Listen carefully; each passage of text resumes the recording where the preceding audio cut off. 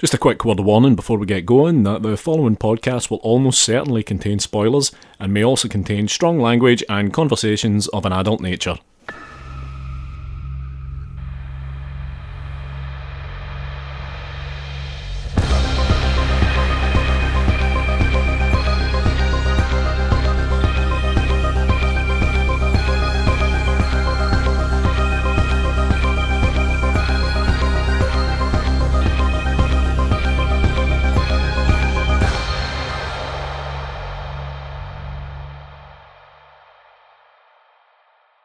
Hello and welcome to episode 66 of Strong Language and Violent Scenes, the podcast giving a second chance to films that might not deserve them. As ever, I'm Mitch Bain. I'm a lapsed horror writer and an occasional doer of musical things. And I'm Andy Stewart, definitely Andy Stewart.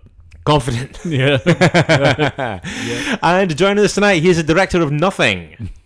It's nobody. It's nobody, yeah. It's an Andy versus Mitch episode. It is, yeah, and I'm going to address something here, Mitch. Yes. I get the feeling that you hoodwinked me, you swindled me, you used the fact that I'm suffering from sympathetic baby brain. Okay, let's call it that. Yeah. Good old SPB. to get yourself another crack of the whip before. I mean, this should have been my turn. It should have been your turn. It should have been my turn. You did stage fright last time. Yeah, I said Demon Wind was the last Andy versus Mitch episode. It was not. I blindly followed. But that was an oversight. That wasn't me trying to push my There Are Monsters agenda on you. Although it is nice that I now have the opportunity to do that. But in slightly better news, that means I get 2 in a row. Well, I mean, 100% fair's fair. The next 2 Andy versus Mitch episodes will definitely both be films that you're choosing.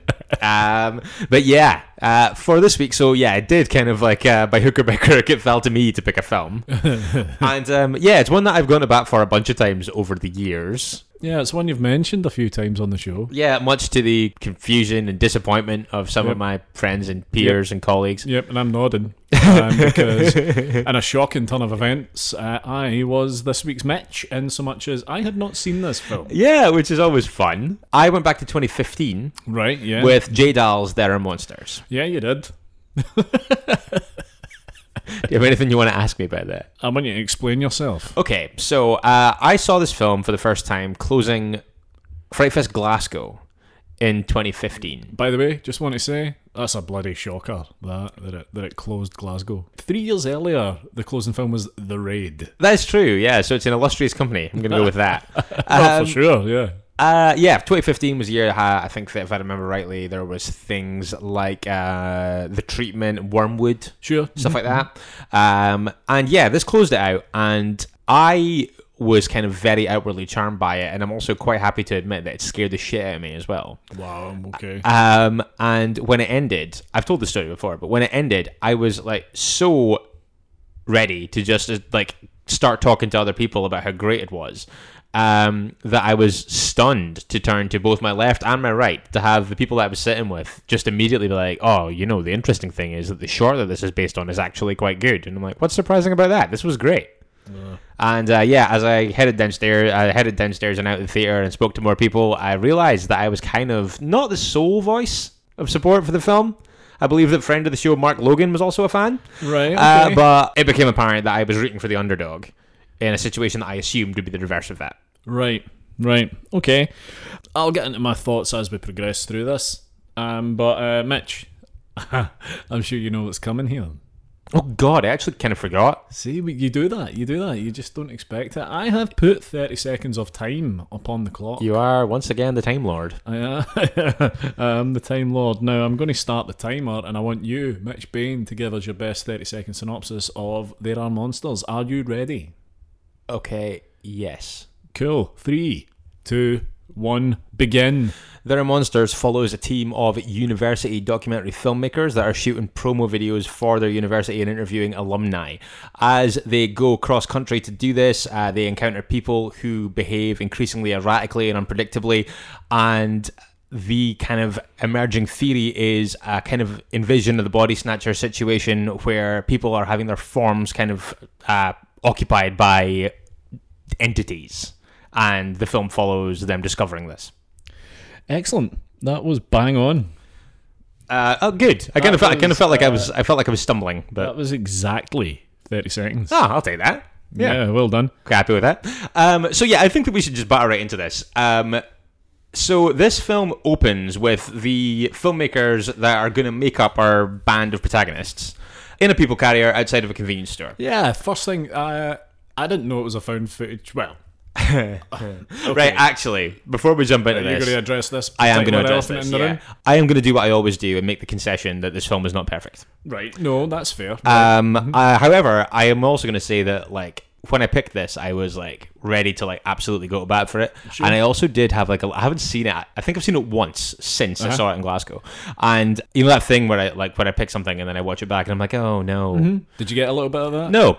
Okay. So I'm not. What I would say is that this film does have something that is kind of like a kind of an annoyance to me, and I'm imagining would be an annoyance to a lot of other people, which is that it presents itself as a found footage film because obviously you have documentarians, so everyone has a camera, but also you have things like non-diegetic music, like score. Sure.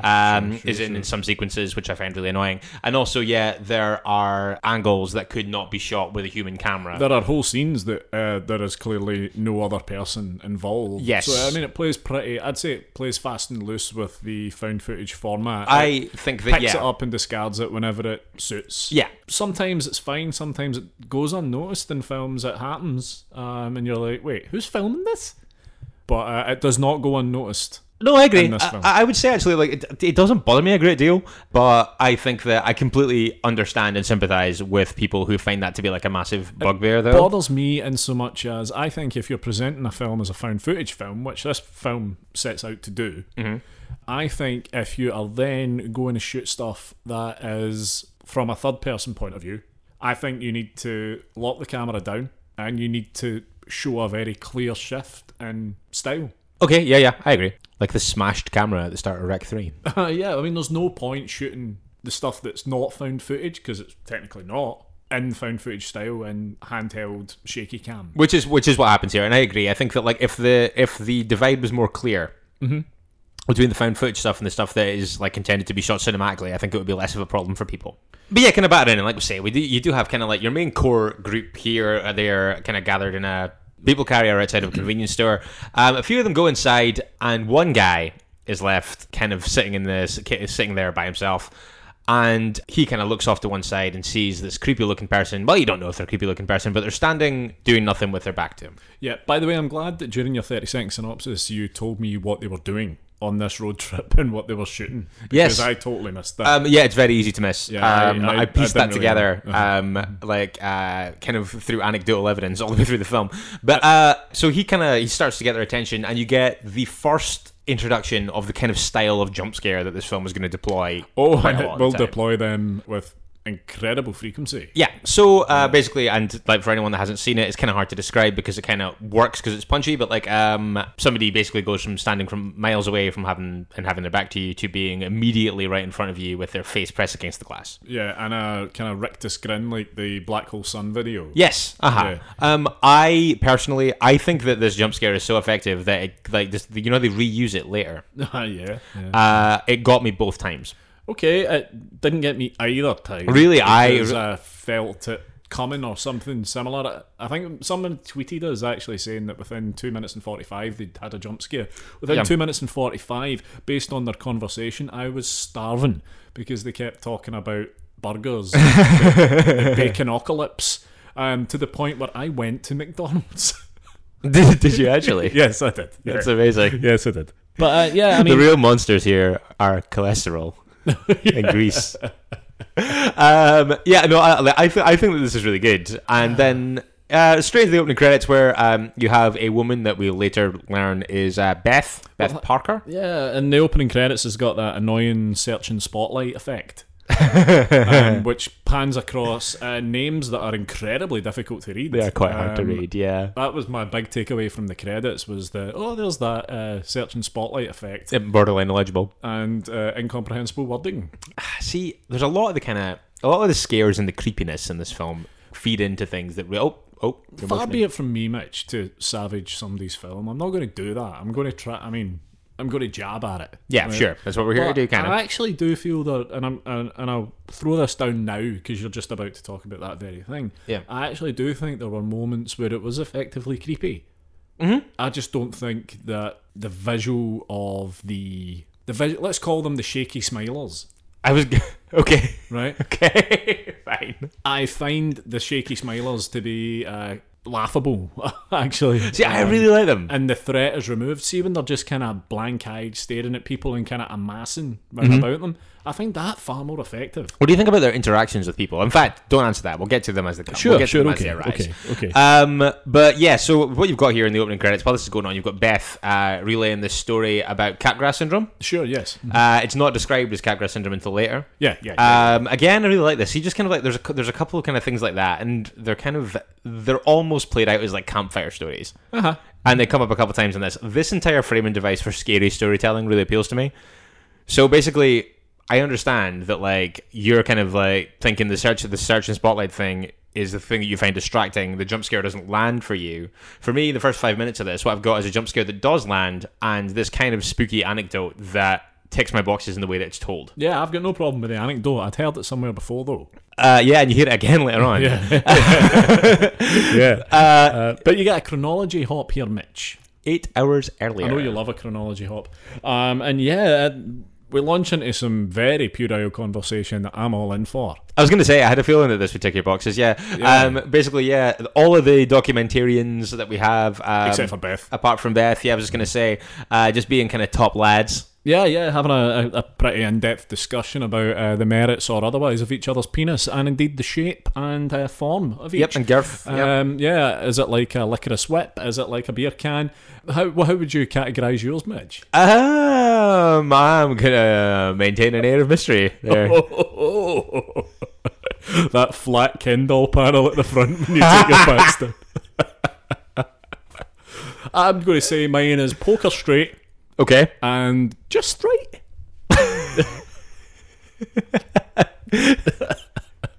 Is that what the majority of the comment cards said? The feedback forms. Yeah, it's perfectly fine. Are you giving a 3-star Yelp review to your own penis? Yeah, perfectly. Well, I mean, far be it from me to blow my own horn, as it were. Moving swiftly on. Yeah, you need to get ribs removed to do that. Yeah, but they hit the road and stop. They stop to pick up Beth. Yeah, basically. Yeah. What I would say is, right, and we talked about this because when I came in here tonight, you still had 25 minutes or so of this film to watch, and I asked you how you'd been doing with figuring out character names, because I had one until the last half hour of the film, and then I got them all. Yeah, and the only one I had was Beth. Yeah. For quite a long... Who was called Parker for quite a lot of it as well. Wait, what? Yeah, her name is Beth Parker, I believe, and she's referred to as Parker quite a few times. Oh, right. It's quite confusing. Didn't even clock that. But yeah, they stop off at Beth's parents' house, or I guess Beth's house. She's living with her parents. They go pick her up, and in what is the first of a few instances of exposition being relayed through very loud news broadcasts, we hear that rolling blackouts are afflicting the country, and we get hints of perhaps some kind of disease. There's some talk of a vague disease. Yeah, that's mentioned, and see, despite the fact that hearing something on the news or on the radio or something like that is a bit played out again. Yeah. Again, I kind of enjoy it as an exposition device as well, in the same way as when you hear all the exposition on the radio at the start of In the Mouth of Madness. Right. Yeah. Stuff like that. I'm quite into that.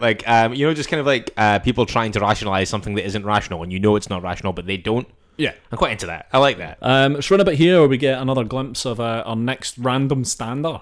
Yep. Shaky Smiler number 2. Yeah. This is when they go to the toll booth, isn't it? Yeah, the completely deserted toll booth. Yep, passing through. They spend a lot of time focusing on why this man's just standing staring in a window with his back to them. Yep. Which is all fine. I'd say quite effectively creepy, effectively weird. Slightly undone now by the fact that we've already seen the next stage of that, if you like. Yeah, it's also maybe, because I agree, I think this is quite a cool scene, but I think it's also maybe just a little bit quick to do it again.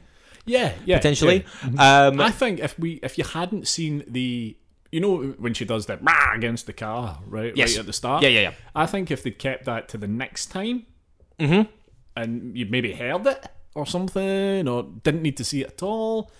I think that would make the creepy standers more effective. It would give it more of a build. Yeah. I think. Yeah, I mean, I agree with that. So they go to shoot alumnus number 1. Yeah. While they're prepping for this, because she's a primary teacher. Yeah, she is. And I am reminded exactly how much I am not cut out for primary teaching. And based on my conversation a moment ago about the shape of your penis, I'm probably not either. No, that's probably true. I think it was at this point that I realized that they were shooting marketing videos for the university. Again, I thought that there's a nice seeding of something creepy here. Oh, with the little Asian kid? With the little kid who they're like, while this kind of like innocuous shoot is going on, Terry, one of our documentarians, is trying to make small talk with this kid who won't talk back to him, but also when he inspects his lunchbox, he sees a slab of raw meat and a chunk of hair. Yeah, it very much seems to be kidney. Kidney. I would say that's fair. Yeah, and like you said, some scalp. Yeah, I like, and again, I think that's really good. Again, I was just like, wow, what the fuck is that? And I think it works really nicely. I also think it's really good when they try and draw it to the teacher's attention, and she's like, oh no, it's just like it's a cultural thing. It's a cultural thing. She plays it off as the guy's racially profiling the Asian kid for eating weird shit. Exactly. Yeah. I actually think that's really funny. I don't know if it's played that way or not. No, I thought it was funny as well. Yeah. Do you think it's played for laughs? Because I can't decide. I can't decide either. There are a lot of things that I laughed out loud at that I definitely don't think were played for laughs later. But I would say like the way that this unfolds, I think it maybe is. But yeah, this kind of sequence all wraps up kind of quickly, and then they're back on the road again. At this point, Beth gets out to use a bathroom at like a petrol station or something like that. Terry, one of the guys, he is flying off the handle with suspicion by this point. Early doors. Yeah, between the creepy stander and the creepy child. But yeah, he's definitely, I think, the first one out there that's trying to kind of connect some dots here. I really like this scene as well. When Parker gets out to use the bathroom, she's Beth. See, that's what I'm talking about. She gets out to use the bathroom. She's in a bathroom cubicle. By the way, her best pal in this film, easily the worst actor out of the kind of four main characters. Jeff. He's kind of the male protagonist. Yeah, I would say. Do you think that's they're fair? best friends, and their names are Beth and Jeff. Yep. Fuck off. Yep. She gets out and she's in the toilet cubicle, and at this point you see a conversation going on between two twins. Yeah, two twins. That's about generally as many as you get. Is it backwards? It's manipulated audio, certainly. Yeah. Which again, I kind of like. I think it's kind of cool. But then she's looking out and she's like, "Fucking hell, that girl's putting her makeup on a bit weird. She could just be Courtney Love." I mean, that is true. But I mean, like, I've never heard Courtney Love talk like that, though. I like this. I think it's kind of creepy. I think that also what I would say though is that at this point we're probably around about maybe the 10 or 11 minute mark in the film, and there has been a lot of seeding going on. There has, and we get we get our first real glimpse of the I'm going to continue to call it the black hole sun face. Yeah. I mean, I'm happy with that. Yeah. They pull this out constantly. Yeah, that's used a lot. Yeah, definitely. And then round about this time as well, where we get some more weirdness in the form of some creepy kids in pig masks. Yeah, this is a bit of a strange one to me. I think that, and we've spoken already about our difference of opinion on the effectiveness of the shaky smilers, but I find that the kids in pig masks are considerably less effective as a visual and as an antagonist than the shaky smilers, because you've seen people in animal masks a million times in films, and I think that that's way less interesting to me than, especially kind of like you say, I think that like the less that you see the shaky smilers in full on psychotic mode, I think that when you see them kind of more as this kind of more like threat kind of looming, I think that I think that that's really effective. I think that the pig mask stuff less so. Right. Okay. Mm-hmm. Well, I'm more than inclined to agree with that, to be honest. And the longer this continues, we just see way more people random standing, backs to the people who aren't. Yep. Who aren't taking over. Yeah. Do you want to just call them humans? Yeah, sure. Yeah, you can call them that. It's crazy enough to work. Now, this is a scene where, as we talked about, the found footage conceit is completely abandoned. When Beth runs into her friend who is stockpiling a gigantic amount of bottled water. And what is this woman? Okay. What is this woman? She's just a school friend, something like that. Yeah, she happened upon on a journey across America. To be fair, they haven't gone very Canada far at this point. Yeah. But yeah, they're having this conversation in the kind of car park. She's filling the boot of her car. absolutely to the brim with bottled water. And she asks her this she asks Beth this very specific question about their childhood. Yeah, it was a book that they were reading. Or I think it's like a poster that went all the way around the classroom wall, and obviously this feels weird to Beth because she hasn't connected the dots yet. Obviously, this is a test because if she had been inhabited by one of these things, then she wouldn't have these early memories. So I like this as well. Again, when I realized what she was doing, I thought it was kind of cool. I think that there's a lot of individual moments of things like that where you kind of just piece it together slightly before they do, and I really like that. Well, yeah, I think no scene is that more obvious than the scene that follows up pretty quickly after this in the store, in the abandoned empty store. I love this. Okay, make your case then. I just really like it front to back. I think everything about from when she goes into the store is great. Like the fact when she goes in, there's this kind of post-apocalyptic vibe in that it looks totally deserted initially, and you see some things have been knocked off the shelf and stuff, and then you see the Clark standing in this kind of weird-looking dingy background. You can see through those kind of weird... Those plastic danglers? Yeah, plastic danglers, thank you. If people haven't seen the film, they will not know what we mean by that. Those plastic the curtains. The plastic curtain thing that you pass through, in the back of a shop. But eventually this extremely over-friendly and very strange shopkeeper comes out and starts talking to her, and kind of like calls her hun all the time and is like really kind of over convivial the entire time, but with those cold dead eyes, nothing behind her eyes. With those cold dead eyes, and I just think I love when she kind of motions towards the crisps that have been knocked onto the ground, and she's like, "I'm not responsible for that mess." And the shopkeeper's like, "Oh, that's just kids. They won't do that again. That's for sure." Yeah, like that. And then when she tries to buy the ice cream, and she's like, "Oh, why didn't you go through into the back into the?" It's like, "Oh, these are all melted. That freezer's fucked." That freezer was not fucked. No. She wanted to lure her in there where she would be food for not chuds, but certainly thems, yeah. The others, yeah. Because apparently, I didn't actually spot this in the scene, but when Beth comes out and reads and describes this later, she says that there's visibly a second person. Oh no, you can see there's a shadow. Yeah. There's a shadow through the plastic curtain thing. Not at all hiding, to be honest.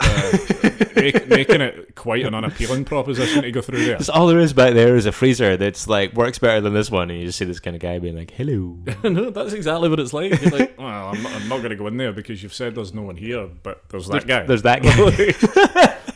There's definitely that guy. There's that guy who's crouched in full view in a tax stand licking a knife. Yeah, also, the shop owner quickly reveals that she has blood all over her hands. Yes, I was just going to say. Pretty off-putting. Yeah, I was going to Unless you're in the butcher. Yeah, and even then, it's not great. But Beth flees at this point. Again, I think understandably, under the circumstances, relays all this to everybody. I think that at this point, I feel like all the characters at different points in the map, how quickly they're putting this together. Oh, yeah. Terry, he's fucking... I think the pig mask thing was the straw that broke the camel's back with Terry. Absolutely. He's full crazy now. He says at one point, "Why do people keep showing me their backs?" And I was like, fuck off. Shut the fuck up. I wonder how much of this, given the nature of how it's shot and the nature of how it's put together, I wonder how much of this is scripted. That would be interesting to know. And how much was loosely storied and the rest was filled in by the actors.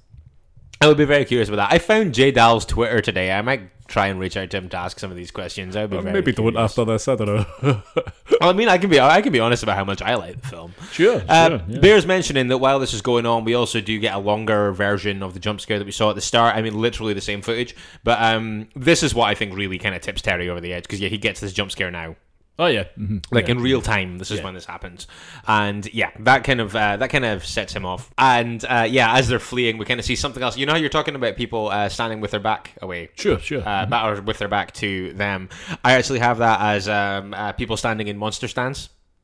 Monster stance. Yeah, right, sure. So you had somebody standing in monster stance as the car's leaving.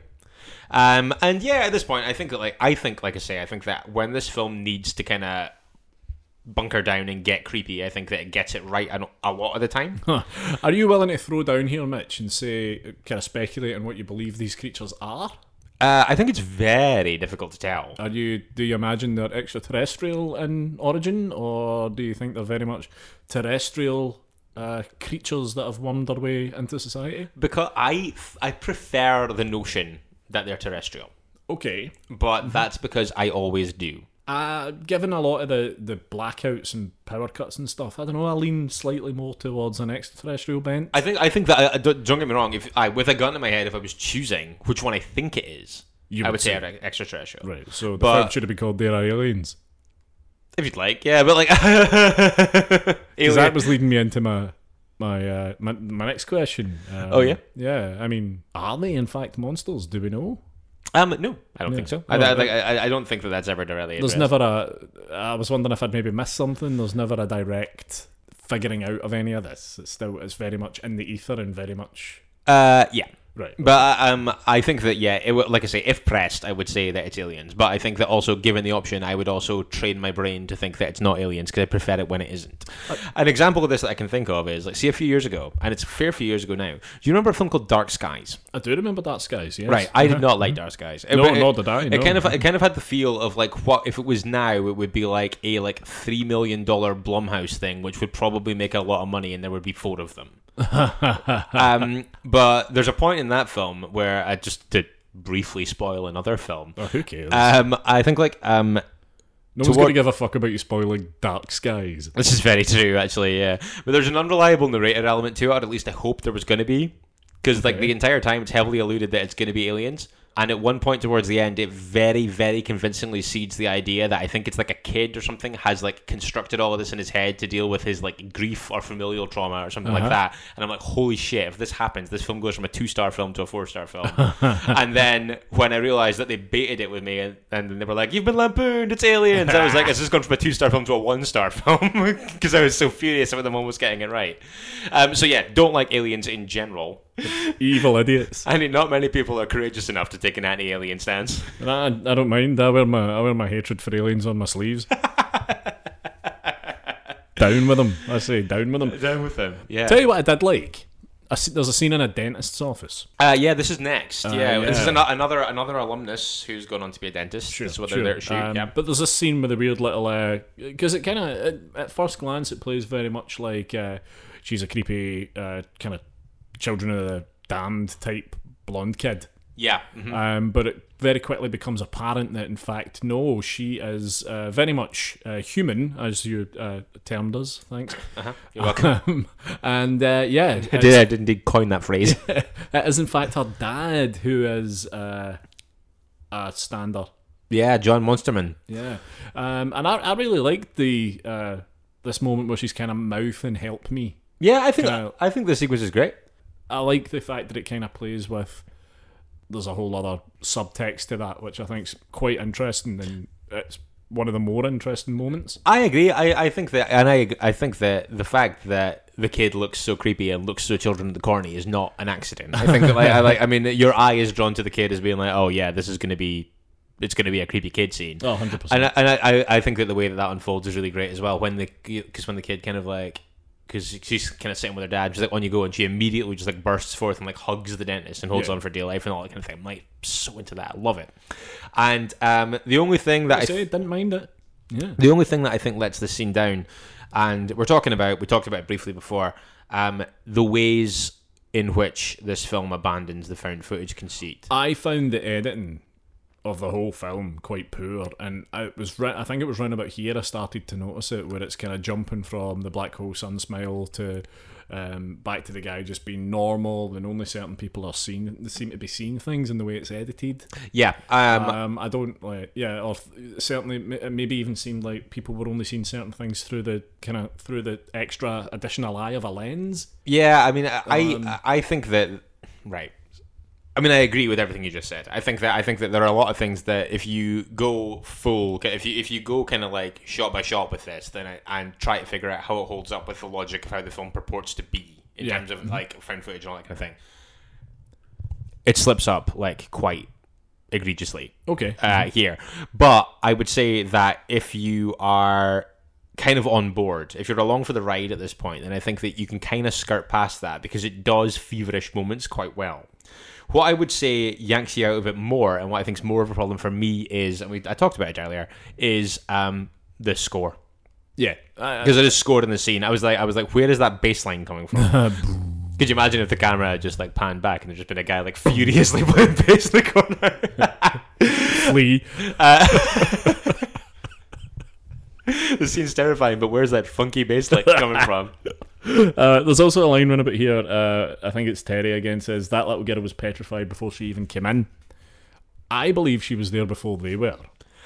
Oh, I would have to watch back. But that's okay. Then we kind of have this discussion again that we saw a little bit of over the credits, where Beth talks again about Capgras syndrome and tells the same story again that we've already heard. But this whole time they're like in a cafe or a restaurant or whatever, and they are not talking in hushed tones. This is a conversation I would very much have under my breath. I think that if I was In working a huddle format. Yeah, if me and my friends were working on a theory that we had reasonable anecdotal evidence to back up that regular humans were having their kind of human shapes or human forms consumed and occupied by otherworldly entities who can mostly move around and generally interact reasonably convincingly with other people, I would not be shouting that theory from the rooftops in rooms full of people. No. Definitely not. That's actually a very good observation. I didn't think about that. But she is like leaning back in her chair, talking extremely loudly about this stuff. Yeah, no. Yeah, it's Capgras syndrome. Yeah, and way before the stoner guy is actually also revealed to be a monster. Stoner guy Dan. I have written way before that point in the film. Sorry to jump ahead with that happens, but way earlier I've written, hey, the stoner guy smiles like a weird creature anyway. That's actually not a million miles off the mark. That is very fair. Yeah. Also, we get some frothing sexual tension here between Beth and Jeff. Because they get to like the motel that they're staying at this point, and it's at that point that they're both wearing their is it like jerseys from when they were on a sports team together? I want to say. Were they cheerleaders? Possibly. That's the vibe I got. They were certainly on some kind of team together. Certainly, yeah. I think that at some point in their academic career, they were both involved with the sports team. They were working towards the same end. And they have a matching chant. They do have a matching chant, which they do. They perform it here. Chekhov's chant. Another kind of cool callback, I think, is that rather than having exposition unfold in the background on the news here, what you have is just a static camera pointing at an empty news desk. I was quite into that too. I mean, don't get me wrong, that would be weird to see. Yeah. Right. I like I say, I think that this film throws little pieces of elemental weirdness onto the pile in a way that is really endearing to me. I'm going to tell you, I mean, I didn't front to back hate the film. No, I think that the volume of bile that is thrown in its direction is really, really harsh. I didn't front to back hate it, no. But I didn't especially like it. I thought there was some cool things, and yeah, if you turned on the telly and the news at 10 and George Alagaya wasn't on there or whoever, yeah, or Moira Stewart, I don't know if she still does the news, or Trevor McDonald, don't know if he still does the news, but if you turned it on expecting to see that face and there was nobody there, say, and not only were they not there, you turned on the Daily Show, where's Seth Meyers? He's not there. It's because the Daily Show is hosted by Trevor Noah. Of course it is. It's like Seth Meyers isn't hosting the Daily Show, and he's also not hosting Late Night with Seth Meyers. That is his name, so it would make sense that he did a show with his name in the title. It's something like that. It's kind of like the Daily Show with Trevor Noah, if you like. And that's for the American fans. Yeah, it's about time we did something that was just for the American fans. We do a lot of very uniquely British references, and we clearly knew nothing. So that was our attempt. Yeah, but yeah, they're in the motel at this point. Like you say, we get this kind of background between Jeff and Beth, or Jeff, if you'd prefer, or Beth, or Beth. Yeah. Introduction of a one-scene character here that I think puts in a pretty interesting performance. Yeah, I think she does okay. She swoops right into this hotel room. Lynn, yes, causes a ruckus. And drop some truth bombs all over the place. I really like how her intro plays out here.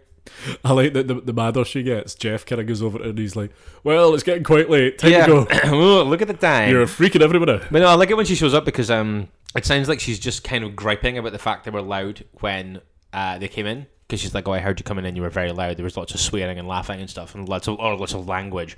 And it sounds to begin with that she's kind of like chastising them for this. And they're like, oh, I'm sorry. It's like, no, that was what I needed to know that I could come and talk to you. Which I also thought was kind of cool. But anyway, yeah, Lynn. Yeah, I mean, there's a moment, right? And I genuinely think that she puts in one of the best performances in the film for the short period of time that she's on the screen. But there's one thing she says that when I was like, hang on, that's the weirdest thing in the whole film. She's talking about her husband and how her husband started to, she started to notice things were weird. She started to notice that he smelt different. She started to notice that things he probably shouldn't be forgetting, he was starting to forget or acted as if he'd never known in the first place. And she says something like, we'd been married or we'd been together for 1,000 years. Oh my God. That's the film's central mystery. Who are they? Is everyone a monster? Just different breeds of monster? Also, what do you call that anniversary if you've been married for a millennium? I think, what's better than a diamond? I think you get an original boxed Optimus Prime. Excellent. But yeah, no, to be fair, considering that Lynn basically turns up in this film to be an exposition bomb. She really does. I mean, that is her soul. Yeah. I mean, I don't even know if I'd have opened the door. But no, that's probably also fair. But I think that the way that this unravels is good. I think that she nothing that goes wrong with this scene has anything to do with her performance. Some of it's what's written. Yes, that's what I mean. I think I think that there's a very clear dividing line between somebody who I think is obviously capable, and I think that you're right. I think that for a one scene performance, I think her mark on the film is indelible. I think that it's a very clear as that kind of gets towards its back end, and I know what you're going to say, and I'm going to let you say it. Well, I have back-to-back notes here, right? So this is one note where I say this Lynn woman is decent. Yep. Right, and then the following note is their demon face, for fuck's sake. Yes. Yeah. Because she says, oh, you can see the backs of their heads or something. Yeah, because it hides their demon face. And I was just like, oh, Christ. Yeah, that's pretty silly. But, like I said, the assumption in Lynn's part's clearly demon, not alien. This is very true, actually. Yeah, so Lynn's more in my camp. Again, I like the fact that her family burst in at this point and it's like, oh, she's schizophrenic and she's off her meds. And they're like, oh, is this true? And there's seeds of doubt again. And they drag her out and throw her into a car. I was really surprised that you didn't get a Black Hole Sun smile here. I was amazed you didn't get a Black Hole Sun smile. I thought it was incredibly restrained from her clearly demonic family. Yes, yeah. I was almost sure that one of them would shoot a wee end of the Thriller video over the shoulder. One. Going back to the big smile of Dan, Stoner Dan, the cameraman. Yes. It's right about this point that suspicions start to arise about his personality and his forgetfulness. Part of it is put down to the fact that he does smoke a lot of weed. Yeah. Perhaps that's now having an effect on his short-term memory. But in more real terms than that, they believe that he is, in fact, a monster man. Yeah, I think it's fair to say that there are divisions in the camp at this point. On that point. I'll tell you what I thought was quite cool. When they get up in the morning and they go out, a tiny bit on the nose, I would say, but when they leave in the morning and all the hotel rooms have got daubings on the doors, like their room has kind of 3 lines painted on them, and some of the other rooms have kind of different configurations of lines, and they're speculating that it could be how many people are inside, and they talk about that that's what the Nazis used to do with the Jews, in the run up to the Holocaust and surrounding all that horror. But then they're like, but wait, there's 4 of us. Oh. So immediately planting the almost certain truth that one of them is in fact a monster man. Yeah, fair one. I quite like that. I quite like that. I like the visual of it actually when they came out and all the doors have the black kind of paint on them. Yeah, it's a pretty cool thing. Yeah, I like that a lot too. Thank you for bringing that up. I might have burned right past it. You're nothing else if not fair. No problem. Another interview at this point, or at least they're waiting for one. See, this is fucking mental to me. Did you just think that they were going to do a random location? No, I didn't. No. But by this point, normalcy returns to this group in record time. They're laughing, they're having a great time, they're on their way to the next recording thing. All this madness that they've endured in the past kind of day or two is completely forgotten at this point, and I was like, what the fuck are they doing? Why is this their decision? Why are their guards lowered all of a sudden? Aye, okay, yeah. I think at this point, I think that if I'd been in their position, I would say that my I think my inclination wouldn't necessarily be this is all getting increasingly erratic and disturbing and weird, but I think it's really important that we stay on deadline. I mean, I will say though, probably the first moment in this film where I went, I could be on board with this. Okay. It's coming up pretty shortly. Right. I'd imagine you know which part that is. I don't know, a few things happen here. There's one thing in particular Okay. that floated my boat more than anything else that happened. Well, more than one other moment in the film, which comes a little bit later again. But this part, I would say, I was like, hang on, I'm into this, I can get on board with this, more of this. Is it when the old lady in the place, when they're waiting to interview the person, has the coughing fit and then cops up the beast? Exactly that. Yeah, she's got this big goiter swelling out her throat, and she's spraying gunk out her mouth, and then this gross mound of writhing tissue drops out her mouth. Yeah. And then a torrent of sludge and slime. I almost stood up and clapped. I think as well that I think this is really cool, and I think that actually as well, for a film that obviously wasn't made on very much money, I think that this entire thing plays out very nicely. By the way, not badly done. No, I don't think so Not at all. badly done at all. And I think sometimes scenes like that, with an effect like that, are actually, you can kind of enhance them a little bit with the found footage style, because a lot of the shakiness and whip pans and stuff like that you would naturally do when you're trying to take in as much of this chaos as you possibly can, kind of enhances and hides a lot of the imperfections, if there are any, and makeup effects or digital stuff. And I think here, I think it looks great. I think it's a strong effect and it works. What I would say is, and I think, like I said, I think you're being very even-handed here. I think you're like, I'm nothing if not even-handed. I think so. No, what I would say is that I think that this marks a very, very sudden gear shift in the actual tone of the film, and it's something that brings things that work and don't work in kind of equal measure for me. Right. Okay. Go on. But let's just we can kind of get them as we get there. I think that actually I'm going to do a kind of shit sandwich thing here. Okay. I have just been nice, but I will say I feel that this is where the bad editing starts to really show, and then doesn't really let up until the end. I don't mind saying that for as much as, and I do, as I'm sure it's coming across, I have like a real kind of like affection for this film, and I'm not entirely sure why that is.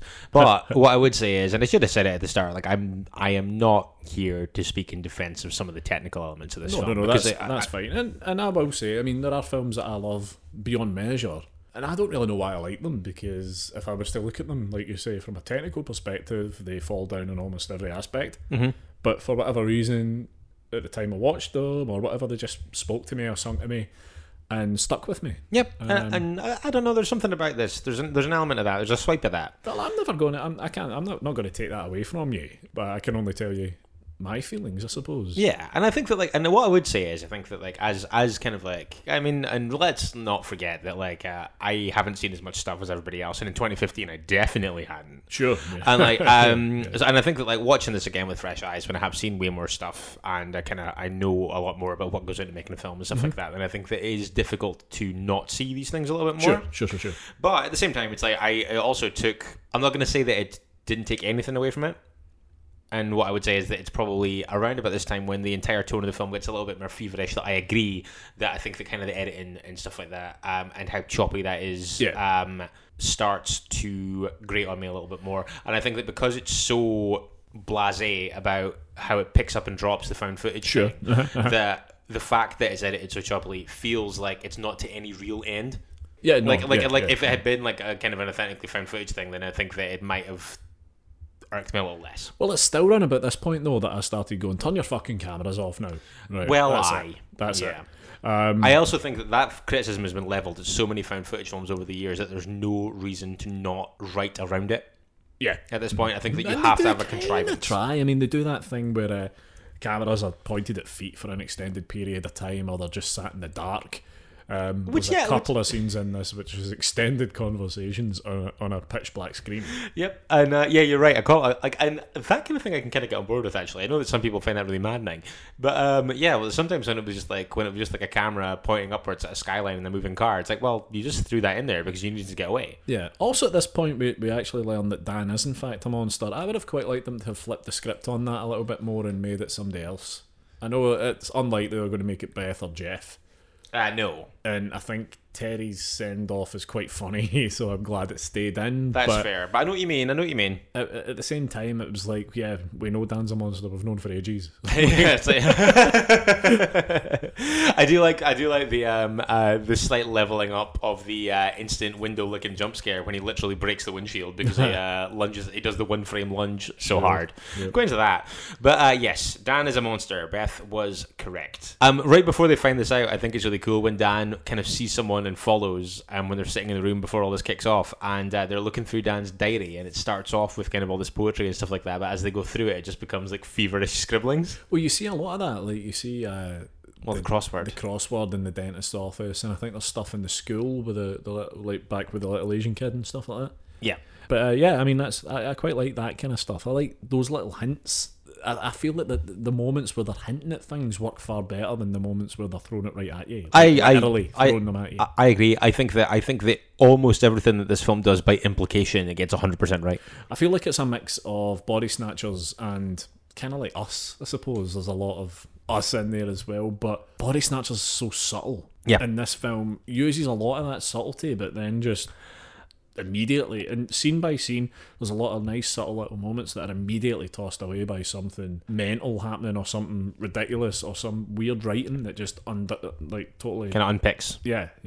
Yeah, I mean, I agree. I agree with that to a certain point. But yeah, I think that the world is getting very overtly monstery at this point. Well, yeah, there's a squad of them chasing our heroes now. Yeah, absolute chaos when they kind of flee the scene. Eventually, they get to a house that I initially thought was abandoned. As it turns out, it's just a mess. I've written here, I feel like the film's about to jump the shark. I think that is too harsh a way to describe it, but I think that there's an element of truth to what you're saying. When they walked into that house and we saw the old guy and the weird lady.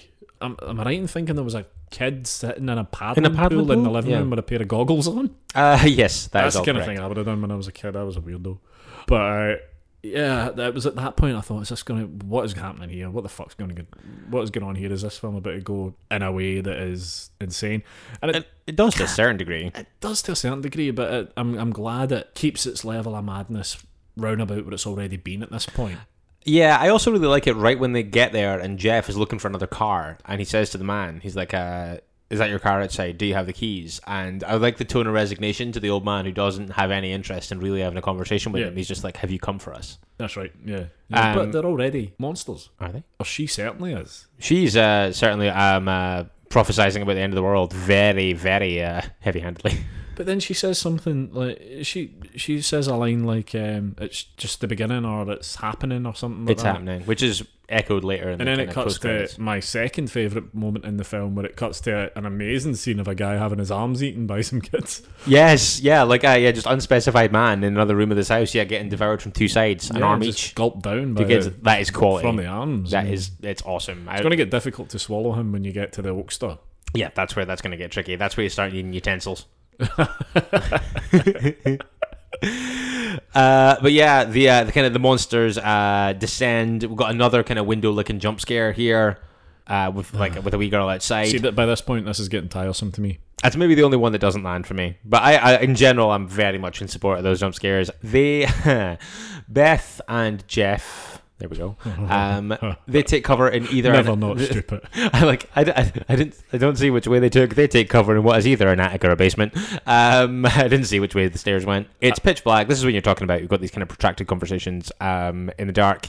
They try to map a route out by taking photos using the flash on Jeff's phone. Photography. I don't hate this. Like, see, like when I'm not a fan of the sound design. I've got to be honest. Oh, that's the kind of despite the fact that they're taking the photos on a camera phone, it sounds very much like the opening scene of the Texas Chainsaw Massacre. Yes, correct. Which you would know having just watched it. Indeed, yeah, very fresh. Very fresh. Well, I think that, and I like the fact that on the first photo when they're looking at it, and she in the flash, she's like, "Oh, I think that there's somebody there," and then obviously by the third one, it's very obvious that there's somebody there. Yeah, I quite like that for a build, but I also think that using the flash photography as a prelude to a jump scare thing, I don't know if I'll ever see a version of that I like more than when it happens in Saw, which I think is just great. And I'm not in Lee Wannell's apartment. Yes, yeah. And I'm not saying that's the first time that has ever happened in a film, but it's certainly the first time that I ever saw it, and I thought it was really cool.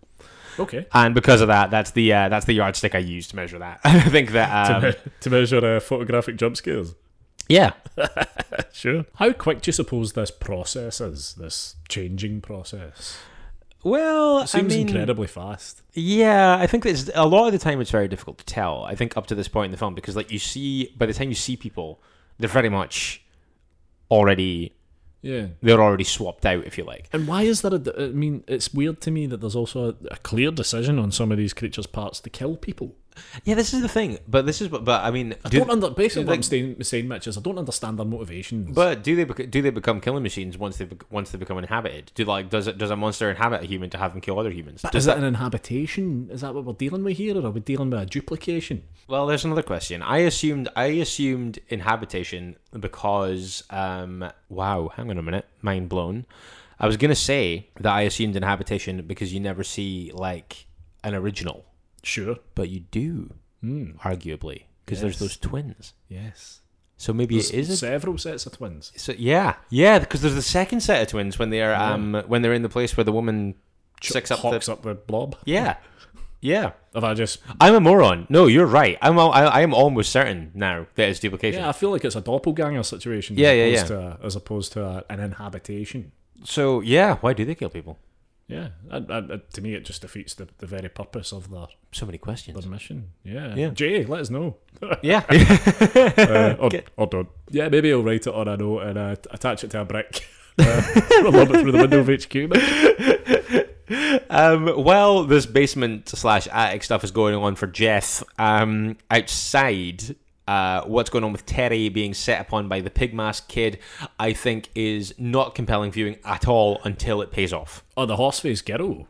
The horse-faced girl. When she arrives on the scene, I am the horse mask-faced girl. Not just a weird-looking kid.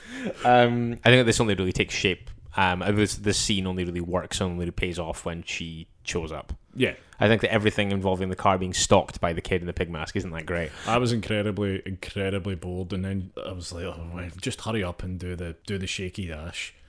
And then she stepped forward and ripped the car door off. Yeah, and then they ate him. What I really liked as well is he's in the car. He's like, I'll fucking kill you. Come and fucking get me. Come on, you motherfuckers. And then it cuts to outside the car and you can't hear him. Yeah. That's played for laughs, I think. I think so, yeah. It has to be. Yeah.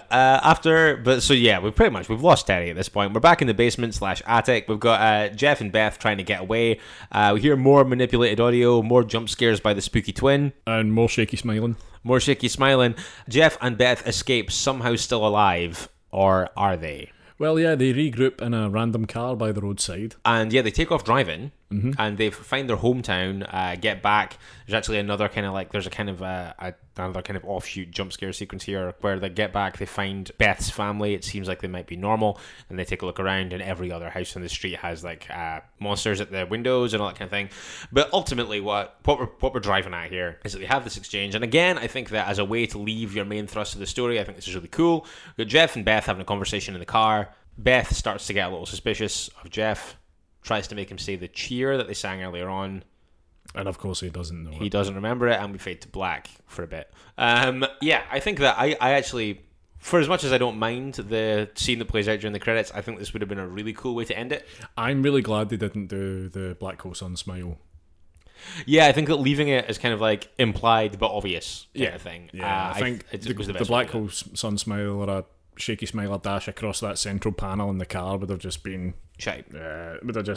I mean, it's not in any way subtle, not in any way, but it's certainly more subtle than the film has done to this point. And like you say, I think that like when you're one of the criticisms that you're framing at the film is that some of the goodwill that it generates is undone by kind of things that feel kind of silly to you or a little bit more blunt force. I think that it's like a nice and kind of admirable choice to not do that at this point. I think it's a based on form. For me, it's welcome, but it's wild that it didn't go that way. However, I mean, it is arguable that it does go that way a little bit in the scene that plays out during the credits. Yeah, well, the credits started and I said, yay! And you were like, it's not quite done, was the exact Mitch Bain quote.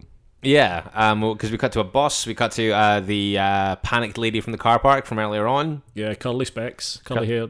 Yep, curly specs. Yeah, Josie curly specs. Who is on a bus and spots Beth. This is presumably an unspecified period of time after the incident. Capital T, capital I. Yeah, no clear chronology hop here, Mitch. Unfortunately for you. No, I don't know where we are on the timeline, but presumably relatively fresh. She spots Beth at the front of the bus, goes down and starts to talk to her again. Beth doesn't recognize her. Sure. She realizes what's going on, looks up, realizes that everybody else on the bus is a dead-eyed kind of monster drone, which I think that, honestly, there are about 20 people on that bus. I think I might have clocked it. Also, I mean, I get the bus to work, to my day job every day. That could just be any day on my bus. You know what? That's fair. Like, I am surrounded by blank-eyed, vacant drilling drones. Yeah, maybe. Yeah, you know what? Yeah, you've got a point there. It's like I'm not at my most alert looking when I'm on the train to work in the morning either. So yeah, I would say that's probably a fair point. But I think that basically, and then obviously she realizes what's happening. Beth says it's happening. She gets eaten alive by like 20 of them. Yeah, I think as well. I don't love it. In fact, I don't particularly like it. I think also that it's a much less effective use of the same thing as they just used perfectly. Sure, and what I would also say is, I don't give a fuck about this girl with the curly hair and the glasses. Why do I care about this scene? Yeah, that's fair. I think that it only serves to really tell you that Beth has been kind of consumed at some point. Yeah. Which I think that if you wanted to have that, I don't think there's necessarily any call to include that. I think that like if she is stuck in a car with a monster at the end of it, she's fucked. You don't need to know that. You don't need to see the actual kind of meat and potatoes of that happening. So I think that, yeah, I would say that it kind of ends on a misfire. But at that point, crucially, for the purposes of this discussion, it does end. So... and welcome for some people who've been tweeting us for sure. Oh my god, and yeah. For some people, I'm sure, who were at Fright Fest. People were furious right out of the gate when I chose this film. Was J-Dal there? No. Right, no. Okay. But yeah, people, when it became kind of common knowledge that this was the film that I picked, some people were not happy. No, some people are not happy at all. No. Some people have been snorting derisively, I would say. Yeah. So, amongst the people who are directing all this bile in my direction and the derisive snorters, are you among them? I'm not among them. Uh-huh. You know that way where you like, I'm happy to let it continue to a point. Right, okay, then you're like, guys, hold on, okay, wait. Right, that's fine, that's plenty. He's already dead. Yeah, I'm happy to let it go to a point where I'm like, right, enough's enough. Yeah. It does some Thanks, stuff. man. It does some stuff okay. Am I going to sit here and say I recommend it or that I think you should watch it? Nope. Okay, that's fair. If it's on and you literally are like crippled or something and can't get to remote control to change it, then Watch it rather than stab your eyes out. I don't know. No, I mean, to be fair, I think I am aware that this film is not perfect, and I'm aware that I'm very mindful of its flaws, which are not insignificant. Yeah, I think that, I don't think there's no kidding on that that's not true. But what I do think is that I think that there's a decent amount of ambition here and a lot of really good ideas. See, I think there is ambition, and I think there are commendable things. I just feel like for every moment of intrigue or suspense that the film builds, it fucks it all with stupid decisions. I think that happens way less frequently to my eye than it does yours, but I do understand what you're saying. I think as well that I got and get on board with this very, very quickly. Right. I think that the way this film sets out its stall is a train that I just gleefully hop on and then just kind of ride along for the next 85 minutes. And I get that not everyone does that, and I think that I don't know, it's a nice convergence of elements for me. Okay. And I do think though that as it goes on, I would admit that kind of some of the kind of technical shortcomings of the film start to become a problem in a way that, as I see more stuff, learn more about filmmaking and things like that, watch things back, do become a problem and kind of a bugbear for me. But I think that with the exception of, we spoke about the fact that the guy that plays Jeff isn't great. No, he's not great. He's the weakest link out the four of those main characters. Yeah, because I think performance-wise, I think that this is generally pretty good. I think you need to have strong actors in a found footage film.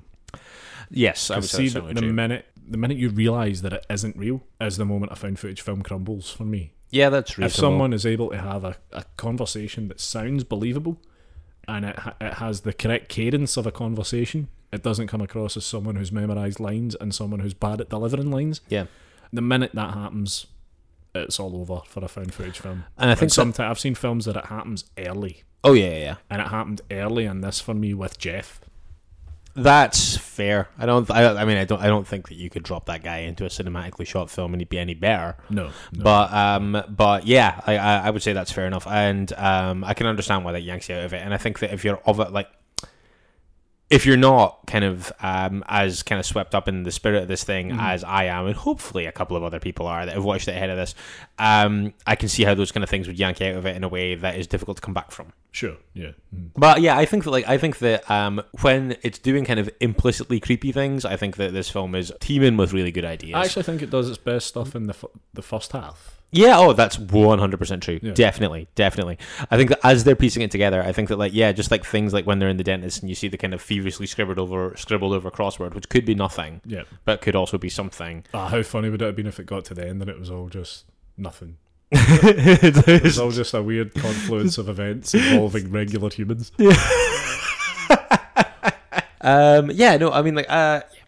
think that everything that you're saying is legitimate. Like, I'm not really gonna. I'm defending the film, but I'm also not necessarily insulating it against the things that you're criticizing it for. You picked a film that you love, and that's fine. I've done the same thing when I've picked things like The Incredible Melting Man and whatnot. So, I mean, you never know the reception you're going to get when you do one of these episodes in the film that you pick. So it's fine. Like, I've seen it, and I don't see what you see in this film, but do you see something? I see something. I mean, I see the seeds of something cool. Yeah. I'd like to have seen it with a little bit more money or a little bit more time. Because, I say a little bit more time. I believe the film was originally shot as a short in 2008, and then this was actually made in around about the same time. I think it was certainly kind of like in limbo for a while. Yeah. And actually, to that end, have you seen the short? No, I haven't. No. It's shot in the same style. I really like the short. Right. I think it's really good, and I think that it's like a nice proof of concept for this. I mean, I get the technical and presumably budgetary restrictions on a project like this. But for my money, I would have erred on the side of caution in terms of the actual monster movements and the smiling and stuff like that, because a lot of that for me was the sticker points. Yeah, and it was overused, I think, to the point where I was like, oh, here we fucking go again. Big smile. Oh, there we go. Aye, that's fair. That's I'll tell you though, what is interesting actually in terms of Jay Dahl's career trajectory is that I don't believe he's made a film since then. Well, apart from until now, Halloween Party, yeah, which is playing Fright Fest this year. I am gonna go check that out, just out of kind of sheer affection for this film, but also just to see what of the elements of this film that didn't work for me are still there, or what kind of kinks have been worked out. Yeah, I mean, I'm always interested to see how a filmmaker changes between, like, I mean, we've had things on the show, we've talked about people on the show, even guys like Tyler McIntyre, who made two good films.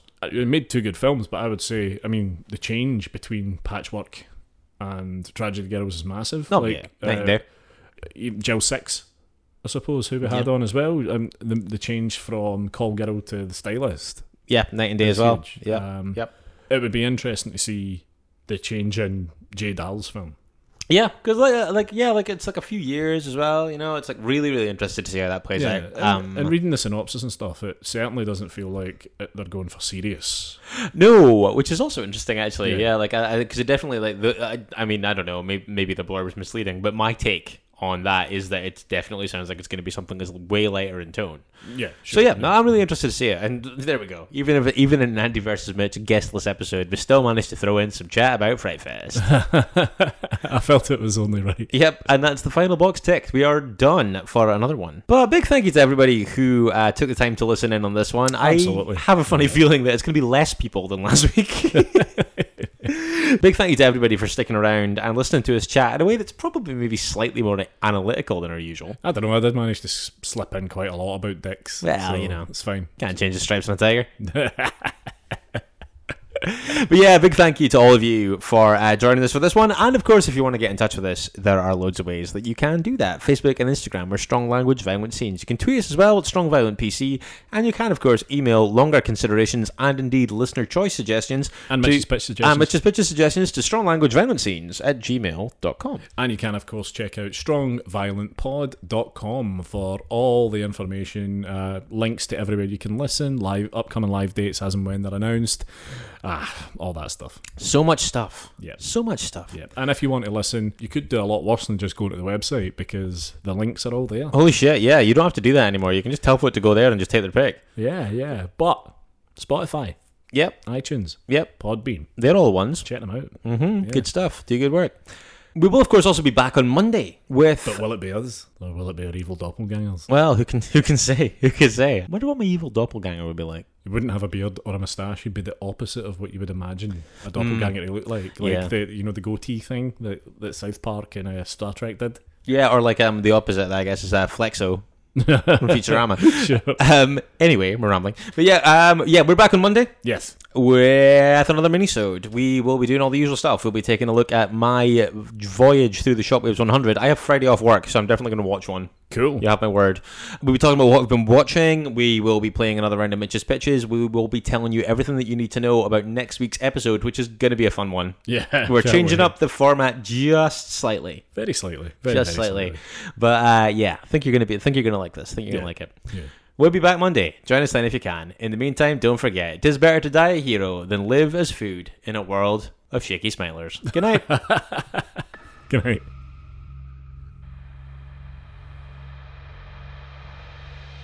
You've been listening to Strong Language and Violent Scenes with Andy Stewart and Mitch Bain. Strong Language and Violent Scenes theme by Mitch Bain. Production and artwork by Andy Stewart. Find us on Stitcher, iTunes, Spotify, Google Podcasts and Podbean.